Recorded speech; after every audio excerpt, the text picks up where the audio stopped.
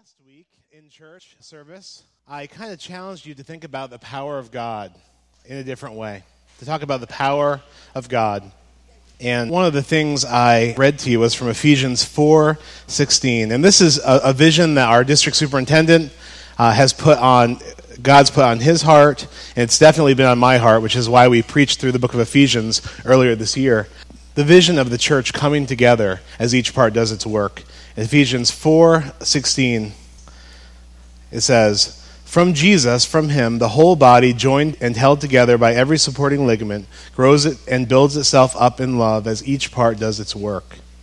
From Jesus, from him, the whole body, joined and held together by every supporting ligament, grows and builds itself up in love as each part does its work. Every supporting ligament, every joint in the body, it's vital that every supporting ligament, every person in a body of Christ finds out what God's calling them to do and does it. It's vitally important. The church will not grow in health or in size, which is much less important than health. And there are big churches that are unhealthy, right? The church will not grow until each member of the body of Christ goes to the Father and says, "What have you put in me to contribute to your body, to your work on earth?" And then to take the faith-filled risk to stick your neck out and do it. That's the way the body grows. Pastors and teachers are great. In fact, right before the passage I just read, it talks about how God has given the church pastors and teachers. But your pastors and teachers better point you to being the body and not point to themselves and say, "I am the body, I am the head, I am the church." That's not the way it works. That's not the way God grows his church. It's an organic thing that God has done in filling his people with his Holy Spirit and forming the body of Christ on earth. The witness of Jesus, the ministry of Jesus continues following his departure because he sent his Spirit. And it's better, Jesus said, it's better for us that he leave, because if he leaves, he will send his Spirit into all his people. And we will do greater works because there is more of us with the Spirit of Christ in us doing what God calls us to. So I challenged you last week in regard to the power of God. Ask God. Go to the Father. The Father loves it when we come to him and ask him things. The Bible is constantly telling the sincere seeker of Christ, "Come and ask me if you're not clear on something." It says in James, if you need wisdom, go to the Father. The Father loves it when we ask him with sincerity. Go to the Father, I said last week, and ask him, "What have you put in me to contribute to the body?" And we know from this verse in 2 Peter 1:3-4, it says, we have been given the divine nature by God, and we are participants in the divine nature through Jesus Christ. So if you don't think you have anything inside of you, you're wrong. As a Christian, you have something inside of you. You have the divine nature. You are participants in the divine nature through Jesus Christ. It's in you. Go to the Father, ask him, "What are you calling me to do?" And then take a faith-filled risk to put it into practice. And as we do these things, we will see the power of God in our church. As we do this, we will see the power of God in our church. I think about Elijah, his showdown with the prophets of Baal on Mount Carmel. He put his neck out there. He put himself on the line. He said, "My God is the true God. Your God is a false God. We'll make 2 sacrifices. And whoever's God answers and sends fire to consume the sacrifice is the true God." The prophets of Baal called out to their false god. They cut themselves. They screamed. They begged. Nothing happened because he's not a real God. But the Lord God Almighty, Yahweh, Elijah's God, not only did he send fire, he consumed the water that Elijah had thrown on the sacrifice for good measure, just to prove his point a little bit more, consumed the water, and the rocks. Everything melted down. Because Elijah took a faith-filled risk, he put his neck out there, and God showed up in power. God's power is attracted, if anything, to human weakness, to people that rely on him, who stick their neck out, who take a faith-filled risk. His power is drawn to that. And I believe that just like the Apostle Paul, who intentionally did not preach with persuasive words when he first started his ministry so that everyone's confidence would rest on God's power, not on human wisdom, just like the Apostle Paul, just like any of the people in the Bible, like Abraham, who God said, "Leave your homeland, leave the lifestyle that you have now, and go to a place I will show you." And he just left and went. God's power is shown through that. So I just want to continue to encourage you. Ask the Father what he's placed in you, and then figure out with God what is a way that I can act on that and take a faith-filled risk to be obedient to you. And we will see the power of God. I think about, Paul said, I'm not ashamed of the gospel of Jesus Christ. It's the power of God for every man, woman, and child. How is the gospel so powerful? In our weakness, in our inability to save ourselves, in our futility to be saved, utterly weak, and in fact, even in opposition to God, enemies of God, God's power was made evident in the gospel, which saved us, which transformed us, which filled us with the Holy Spirit, which turned us into not only children of God, but co-heirs in Christ, members of the body of Jesus. God's power is just made evident in our weakness. If you don't know Jesus Christ as your Savior, put your faith in what Jesus did on the cross. You will see the power of God in your life, the power of the Holy Spirit at work in your life. This talk about the power of God, about all these different kind of things, is situated in a series we're doing about God called Tell Me All Your Thoughts on God.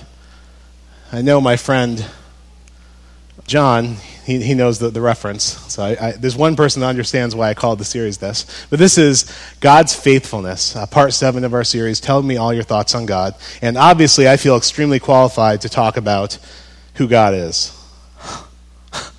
It's a huge topic that God put on my heart, and I think it's a really worthwhile thing to look into. But I've just been relying on God to teach me about who he is, even as I've been preparing these sermons, to teach me and to show me. And I can tell you that when you look into the things that are true of God, it changes you. It really changes you. And this series has been great for me. I hope it's been great for you. What we're looking at today is God's faithfulness. There is no one who is faithful like our God. It's like nothing you've ever seen before. God's faithfulness is unlike human faithfulness. Human faithfulness is based on being faithful to a person or faithful to an object. And we are really unreliable. We are very unreliable. So our faithfulness is likewise many times unreliable. We could just be in the wrong kind of mood and that day decide to be unfaithful all of a sudden. We change like that all the time. We're waffly. We're faithless. Situations change. But God's faithfulness is not based on a person or an object. God's faithfulness is based on himself. God is faithful based on himself. So when God makes promises, he makes promises based on himself. And we know from the scriptures in Malachi, it says, I am the Lord, I do not change. God is unchanging. So when we say that God is faithful, it's a wholly different level than what we think of when we think of human faithfulness. It's a whole different category.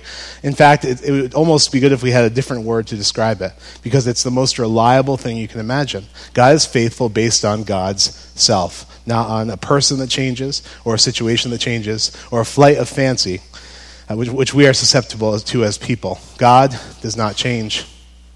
Those of you who know me know I love to walk in cemeteries.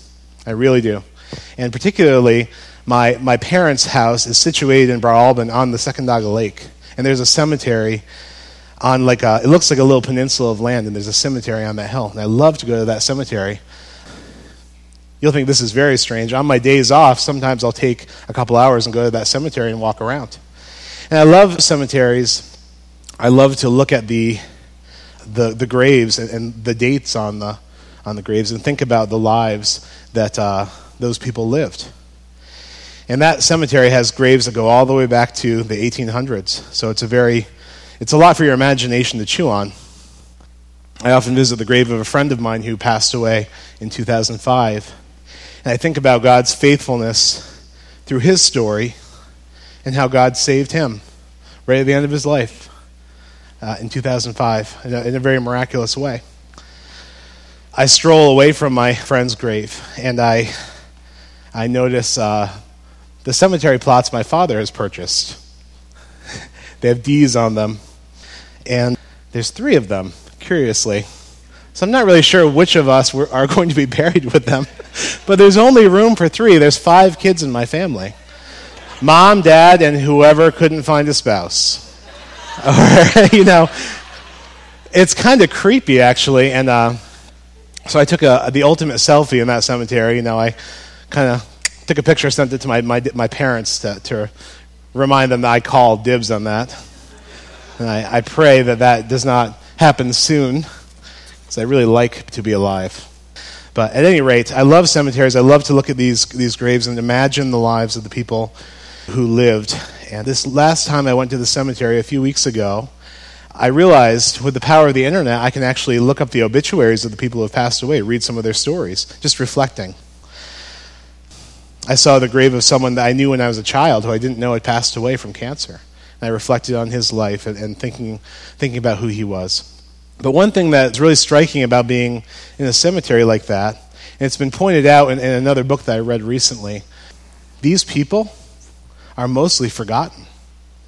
Within a couple generations, no one remembers who they were. Some of the people, even people that did amazing things with their lives, they were an excellent local politician. But even famous politicians, governors, senators, they die, and in a few generations, the only people that remember anything they did are historians who are interested in that kind of thing. And it reminds me, number one, do not store for yourself treasures on earth where moth and rust destroy, and where thieves break in and steal. But store up for yourselves treasures in heaven where moth and rust do not destroy, and thieves do not break in and steal. For where your treasure is, there your heart will be also. There's a kingdom that Jesus has established on this earth that's not fulfilled fully yet. It will be fulfilled when Jesus comes back and sets everything to rights. But the work that we do to invest in the kingdom of Jesus Christ on this earth is work that cannot be shaken. It's work that counts for eternity. It's work that's stored in the mind of God. And there's treasure in heaven for the work that we do that is unfading and unchanging. Everything is perhaps forgotten, but the kingdom of Jesus is forever. And one pastor I listened to recently, actually in my small group, talked about how in heaven we're going to be sitting around and people are going to be sharing about what God did through them. We'll hear from the people we read about in the Bible, but we'll also hear from people that they're rather obscure but are great in the eyes of God because they risked greatly and they did things for God in Jesus' name and by his power, and their work is remembered. Think about the woman who broke the alabaster jar and anointed Jesus' feet. What did Jesus say about this woman? His disciples were all saying, oh, you shouldn't associate with this woman. She's a woman of the night. And Jesus said, what she has done is beautiful. Everywhere this gospel is preached, this will be remembered and spoken about. We heard about that in our cell group as well. And here it is, fulfilled again. Thousands of years later, the story of what this woman did. It's an unshakable kingdom. The whole point of this cemetery talk and thinking about life being short and about many things being inconsequential except for the things of God, the thing that sticks out most to me in regard to the faithfulness of God is that, yes, people are forgotten after one or two generations. I never knew my grandfather. He died when my dad was 1. I certainly never knew my great-grandfather. I don't remember these people's stories or know them. But God's faithfulness extends beyond human lifetime. And God makes promises to people that he remembers throughout all generations. We might not have a recollection of these people, but God remembers the promises that he's made. It's very interesting in this passage in Deuteronomy 7, 8, and 9. But it was because the Lord loved you and kept the oath he swore to your ancestors that he brought you out with a mighty hand and redeemed you from the land of slavery, from the power of Pharaoh, king of Egypt. Know therefore that the Lord your God is God. He is the faithful God, keeping his covenant of love to 1,000 generations of those who love him and keep his commands. You see something amazing about God's faithfulness in this that's different from human faithfulness? God remembers a promise he made, a covenant that he made to 1,000 generations of people. We don't even know who our great-grandparents were or what they did for most of us, and certainly not our great-great-grandparents. But God remembers the promises he makes, And he ratifies them and keeps them in his mind, and he is faithful to keep them for all these generations. And if you've ever read through the Bible, we just finished reading through the essential 100 passages of Scripture, an overview of the Bible, and what was striking to me is God remembered his covenant promises from generation to generation to generation. The people perhaps had no recollection of these things, but God always remembered, and God was faithful. God kept his word over hundreds of years, over thousands of years. He remembered, he remembered, he remembered. God's faithfulness is not like our faithfulness. When God said to Abraham, I will make you into a great nation, your descendants will be so numerous that if the stars could be counted or the sand on the seashore, so would your descendants be counted. He said that to Abraham, and in the mind of God, because he made that covenant and it was based on himself, on his unchanging nature, he kept it. And that promise made to Abraham was ratified through generations and generations of biblical people, and actually, Jesus, the ultimate fulfillment of the promise of God, the fulfillment of God's plan through the whole Old Testament, is the fruit of that. And we are heirs of that promise as well in the new covenant through the blood of Jesus Christ. God is faithful. You read the prophets, they talk about Jesus' life in exact detail before he was even born. Before he was even born. Why? Because God is faithful. When Adam and Eve sinned, and God said he'd make a provision for them, that Jesus would crush the head of the serpent, and the serpent would strike his heel, that was something that happened many, many years later. Because in the mind of God, that faithful promise was so reliable because it was based on God's very self. And this is just an amazing passage. God remembers. God keeps his word because God is unchanging. A most amazing features of the covenant God made with Abraham was in the ritual of making the covenant, God instructed Abraham to take animals and to kill them and to kind of put the pieces of the animals in kind of like a little alley. It sounds very morbid, but it's a ceremony, okay? The idea was they were going to strike this deal together, that God was going to pledge this covenant. And Abraham fell asleep. Abraham fell asleep. In the middle of this whole thing, Abraham fell asleep. And isn't that typical of our end of the bargain? Don't we fall asleep? God makes a promise to keep us, to hold us in his hand, to keep us safe, and we just fall asleep at the wheel. But what happened in that story? God caused a torch to pass through those pieces of animals. And God said, I swear by myself, I will keep my promise. So, thousands of years of human history, this promise that God made with sleeping Abraham is kept because God swore by himself that he would keep it. And God is unchanging, and God is faithful. Does that make you feel insecure or secure about your faith in Jesus Christ to know this about God? It should make you feel very secure. Paul says in Romans, I believe it was, he is faithful even when we are faithless. God is faithful. God is a faithful God. It's like nothing we've ever seen before. I'd like to read to you from Hebrews 6:13-20. And this would be an excellent little study for you to do when you're at home, talking about the certainty of God's promise. And this harkens back to the story of Abraham and connects it to the promise of Jesus Christ. In Hebrews 6:13, when God made his promise to Abraham, since there was no one greater for him to swear by, he swore by himself, saying, I will surely bless you and give you many descendants. And so after waiting patiently, Abraham received what was promised. People swear by someone greater than themselves, and the oath confirms what is said and puts an end to all argument. This is the cultural understanding of the Jewish people. This is how life worked with oaths. Because God wanted to make the unchanging nature of his purpose very clear to the heirs of what was promised, he confirmed it with an oath. God was trying to make it within the culture of the Jews. He was trying to make it undisputably clear the nature of his promise. And so, God did this so that by two unchangeable things, in which it is impossible for God to lie, we who have fled to take hold of the hope set before us may be greatly encouraged. We have this hope as an anchor for the soul, firm and secure. It enters the inner sanctuary behind the curtain, where our forerunner Jesus has entered on our behalf. He has become a high priest forever in the order of Melchizedek. I'm not going to expound on all the different trappings of this passage, but suffice it to say, God swore by himself to Abraham that he would fulfill his covenant, and he fulfilled that covenant perfectly through Jesus Christ. And what it says is, we have this hope as an anchor for our souls, firm and secure. The hope enters the inner sanctuary behind the curtain, where Jesus has entered on our behalf. He's become a high priest forever in the order of Melchizedek. This promise of God is like an anchor for our soul. If you need to kind of imagine this in a kind of a way that we can picture it, it's like through Jesus, God put an anchor into his presence, a faithful promise where we can come directly to him through Jesus, and Jesus is that anchor, into the Holy of Holies, the most holy place the Jews can imagine, the very presence of God.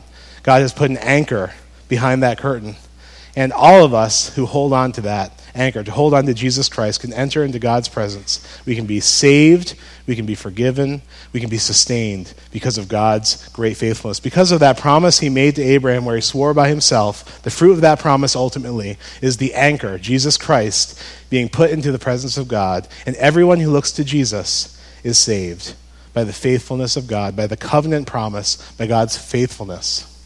How awesome is God? How awesome are his promises? How unshaking are God's promises? In speaking on God's faithfulness, I'd like to talk a little bit about what God's faithfulness does not look like. A.W. Tozer, who I love, and who really his quote is what this series is based on, that we're preaching through. He said, "The most important thing about a person is that person's thoughts on God, on who God is. And from the thoughts a person holds about God, we can determine with some degree of certainty the spiritual future of that person." So really, the truth is, and I believe this 100%, to the extent that you entertain low or high thoughts of God, or untrue or true thoughts of God, your life will go in one of two directions. I feel bad for the person who lives their life with wrong thoughts about God, who tells themselves things about God that are not true, because at some point the crushing weight of the truth of who God is going to come down on that person. It's just you can't live according to what you'd like God to be like. We need to live according to who God is, because that's the only way that we can have an abundant life. Otherwise we're deluded and we're just going down in the incorrect direction. So God has provided for us a testimony of who he is in the Scriptures, his inspired word, and through Jesus Christ. I'd like to talk about what I don't mean when I talk about the faithfulness of God. We talked about what it is. This is what it doesn't mean. I think that when some people think about the word faithfulness or even think about God, they would never perhaps admit it or put it in these words exactly. They think God is like a dog. God is like a beloved pet. God is always there, waiting for me to come back to him, wagging his tail happily. When I come back to him, he's relieved because he needs me so badly, and his life just isn't complete without me. I mean, I'm something else. I really am. It doesn't matter how much I kick the dog or abuse the dog. The dog just unconditionally loves me. I can heap abuse on him. He'll still be wagging his tail when I come home. And that's a picture of God I think that people have. And it's true. In Luke 15, we see the father on the porch waiting for his son to come home. We see him so excited to see his son come home that he leaps off the porch and runs up to his son, throws his arms around him and kisses him. And this is the joy of the father at one person who repents, right? It's true. So I can see how people could come up with this picture of God. But the first part of this passage is the son's commentary before he comes to the father. He says, "I will set out and go back to my father after squandering all my wealth. And I will say to him, 'Father, I've sinned against heaven and against you. I'm no longer worthy to be called your son. Make me like one of your hired hands.' And so he got up and went to his father." You see, God is not, his faithfulness should not be viewed as a robotic, sin-forgiving machine that we can always return back to after, wandering away from him and disregarding him completely. God is someone who will show his faithfulness 1,000%, 100% to the person who comes back to him with sincerity, with a real desire to change. But to the person that treats God in a way that we wouldn't even treat another person, we kind of just expect them to take us back whenever we heap abuse on them. When we treat God in that way, that is not a person that should expect to find the faithful God waiting on the porch for them. How we come to God completely determines how we will be received by God, because God is looking for people to sincerely repent. And we all struggle in many ways with sin and different things. I'm talking about insincerity, basic insincerity when coming to God. Some people talk about the idea of going to the confessional every week. I kind of got that all off my chest now for another month of doing whatever I feel like doing.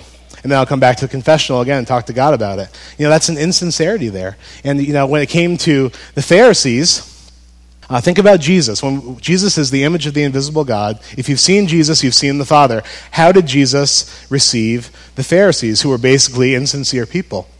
They came to him, they believed they had a righteousness that was that was beyond that of other people. They did not believe they needed to repent of any kind of sin. They instead tried to trap Jesus with their words, tried to make him look bad, ultimately colluding with the Roman government to have Jesus put to death. These were insincere people who were certainly not approaching God in a way that God appreciated very much. And to those people that came to Jesus in that way, woe to you, Jesus said, you hypocrites. And this is a particularly harsh saying of Christ. You travel over land and sea to win a single convert. When you've succeeded, you make them twice the son of hell as you are. That's a pretty scathing word, because the way they approached Jesus was not right. But to the person that comes to God in sincerity, the faithfulness of God just glows as a promise that's so valuable, it can't even be expressed how valuable it is. When someone comes to Jesus with sincerity, he receives them, and all of the faithfulness and promises of God are poured out in their life. Just like the son that came back to the Father with a repentant heart. I've sinned against heaven and against you. I'm no longer worthy to be called your son. Forgive me, essentially. The Father ran and greeted that person. But to the person who's insincere, who's just meddling with things of faith, who is treating the sacrifice of Jesus, that he spilled his blood to cover their sins, with contempt by simply using it as a sin forgiveness machine to come back to time and time again, that person should not expect to receive very much from God. Not because God's not forgiving, not because God isn't faithful, but because of the way they come to God. We honestly wouldn't treat our worst enemy that way in the flesh. So why would we treat God that way, right? It says that in James 1, when someone asks from God with insincerity, they're doubting, they don't really necessarily believe God's on the other end of the line when they're praying, why would that person expect to receive anything from God? It doesn't make any sense. But to the person who asks in sincerity and wholeheartedness, the faithfulness of God glows with a warmth that some of you, hopefully all of you have experienced the faithfulness of God in your life.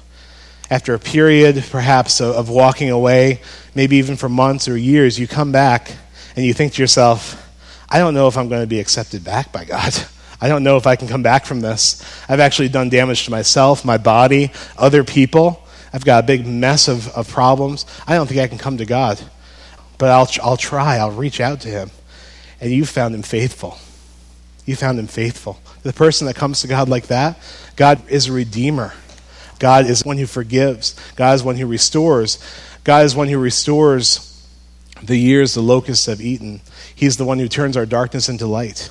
The Bible teaches that time and time again. Many of you have experienced that rushing, almost a sense of the Father running to you and greeting you with outstretched arms, saying, you're back. You're really back. That's awesome. That's the heart of the Father to those who come to him in sincerity. That's the heart of the Father. So here's a couple of things I want you to take away just from what we've talked about here. This is a Tozer quote. He says, the tempted, the anxious, the fearful, the discouraged. Can you identify with any of those words? Think about that. Tempted. From week to week, being tempted to different sins and feeling so torn and feeling like you're giving in. Or the struggle is real. You're struggling in yourself. You're struggling with God, trying to be faithful, praying for strength. The tempted, the anxious who are concerned about the future, the fearful, the discouraged, the downtrodden. God can't possibly help me. They can find new hope and good cheer in the knowledge that our Heavenly Father is faithful. So this is great news for 100% of us if we're willing to admit it. It really is. It's great news because all of us fall into those categories time and time again. And if you've still got the fight in you, if you are sincerely trying to follow Jesus, if you're sincerely trying to put behind you the former things and take hold of the new things of God in your life and allow God to do a work in you, there's no end to what God can do in your life. That heart. It's A.W. Tozer, and this is me. Those who are basically insincere will not have this same experience. That's my deep quote. That's N.C. Detweiler. I felt like if you're really a serious theologian or Christian or preacher, you need to, put your initials before your last name to be considered important. God is faithful to all of us if we're willing to admit that we are number one, right? I mean number one in this list, not number one in the world. I think if you make the confession, I'm number one, I don't need God, my righteousness is pretty good. I'm a philanthropist. I do good things. I contribute my money to good causes. I have no need, really, of God. God basically has baptized my life with his favor because of what a wonderful person I am. That person, number two, ironically. Those who think they're number one get number two on my list. But those who come to God, tempted, anxious, fearful, discouraged, can find a new hope, just like that prodigal son who spent years in ruining wealth and squandering his life in wild living. God is faithful. God is faithful. In the Bible, it says God is our Father. And in the Jewish culture, that meant a certain thing because fathers meant a certain thing in that culture. So it's important for us to understand how an original reader would understand this idea of God being Father. In a tent community, there was one father who was kind of in charge of like a group of families, had pretty much absolute authority, had the power of adoption. So think about when the Bible says we're adopted by God, it's using this image. The father has the power of adoption. Actually, fathers in the Jewish community, in the tent community, they had the authority to adopt or not adopt their own blood children. I mean, it was absolute authority. It was pretty crazy. One of the things that was a hallmark of the father's role in that particular society was his authority to strike deals, to make bargains, to make treaties. And in the Hebrew, it's called the berit, where the father would make this treaty. And God has made a berit with us. The Father has made an agreement. The Father has made a covenant with us. And God, who has no boundaries, you understand, God doesn't need us for his existence. He has no boundaries. He's not constrained by the things that we're constrained by. God has obligated himself by his own choice to us through a covenant. That's an amazing thought. The God who has no boundaries has bound himself to us. And God has shown a special kind of love for us, called Hesed in the Hebrew. And this is informal living out of the covenant that he's made. Hesed love is a demonstration of God fulfilling over and over again faithfully what he said he would do in his covenant for his people. And those of you who know Jesus Christ know the faithfulness of God, because what God promised to Abraham, what God promised to Adam and Eve, what God promised to Isaac and Jacob and to the New Testament writers, it finds its fulfillment in Jesus Christ, who we have received the fruit from. God is faithful to the covenant that he's made. And God is faithful in the big picture of our salvation. If you declare with your mouth that Jesus, the fulfillment of God's covenant, is Lord, and believe in your heart that God raised him from the dead, you will be saved. Why? Because God is faithful. He's faithful. He will do it. He says that he will do it, and he will do it. It's the fruit of the covenant he made all the way back to Abraham. He's remembered all these years. He will not forget. He does not change. It's based on his own faithfulness, not based on us fulfilling our end of the bargain perfectly, which none of us can do. But if we come to him, if we make him the Lord of our life and believe in our heart that God raised him from the dead, we are saved because God is faithful. It's by grace. It's a gift. That's what that word means. It's a gift that you've been saved through faith. It's not from yourself. It's a gift of God, not by your works, so that no one can boast. God has faithfully fulfilled his covenant. And God is also faithful in the small picture of life. There's no temptation that has overtaken us that isn't common to everyone else. So you feel like you're the only one? You're not. Everyone else is tempted in the same way as you are. Jesus was tempted just like we were too, but he was without sin. God is faithful in the small picture, not just the big picture of your salvation. From moment to moment, minute to minute, as you live out your life, God is faithful. He won't let you be tempted beyond your ability, but he will provide a way out so that you can endure it. God is faithful. He will establish you and guard you against the evil one. So both in the picture of our salvation, through Jesus Christ, God is faithful to save us in that big picture way, and he's faithful to work with us from day to day, moment to moment, as we walk with him. He is faithful. He is true. So in summary, keep these things in your mind. This faithfulness of God thing, it is good news to all of us if we're willing to admit that we are the tempted, the anxious, the fearful, the discouraged. We can find hope and good cheer knowing that God is faithful, and that God's faithfulness is not like human faithfulness, which changes with circumstances and just how we feel from moment to moment. God's faithfulness is true because God is faithful based on his own unchanging nature. And if you sincerely come to him, you will find all the fruit of God's promises to be found true in your life. God's faithful to you in the big picture. He's faithful to you in your salvation. When God says that you will be saved by believing in his Son, if you confess with your mouth that he's the Lord, you believe that God's raised him from the dead, you are saved by God's faithfulness. You don't have to worry about your salvation because God is faithful to his promise. He keeps promises through thousands of years of time. When everyone else has forgotten, God remembers. God is unchanging. And God's unchanging faithfulness takes care of you in the small stuff. From day to day, as you are trying to live out imperfectly your relationship with God, as you are trying to give hesed back to God.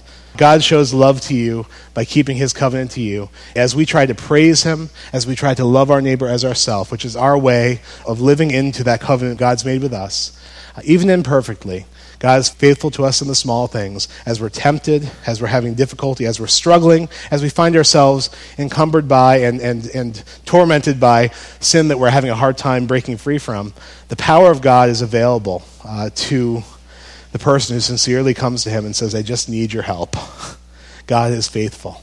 God is faithful. I'd like to invite Tim and the worship band to come up and lead us in a song about God's faithfulness, really his strength, and what he's able to do for the person that comes to him with sincerity and with a single-hearted, single-minded desire to follow him. Through Jesus, the strong, quote-unquote, the tempted, and the weak are one in Jesus because of the faithfulness of God. We who draw near to God with sincerity can expect the resources of God's faithfulness to pour out in their life, his forgiveness, his redemption, his light, his strength, his hope. It can warm our hearts if we will but come to him in sincerity, if we will realize that what we're doing right now in our lives, in 2 generations, maybe 3, maybe less, it will be forgotten. Our house, our job, our career, the things we pursue on this earth. But the kingdom that Jesus has established cannot be shaken. Let us live our lives for that kingdom, building up for ourselves in treasures in heaven where moth and rust do not destroy, where thieves don't break in and steal. For where our treasure is, there our heart will be also. Heavenly Father, we come to you in humility, saying we want more of you in our lives. And to do that, we need to surrender ourselves to you and avail ourselves to you, bow to you, say, Jesus is my Lord. We turn over, Lord, the dark places in our hearts, the things we've held back, and we want to lay hold of all that you have for us, living for things that are eternal, not for things that are temporal that will fade away and rot, even during our lifetimes, many of those things. We want to be a people who are fully devoted to you, Lord, who are following you, living out, being the fruit of the covenant you've made with us. We thank you for your faithfulness. Thank you for your love. May each person here hear your voice, understand what you're calling them to do, and then take a risk to do it. In Jesus' name, amen. You are dispersed. Go and be the church.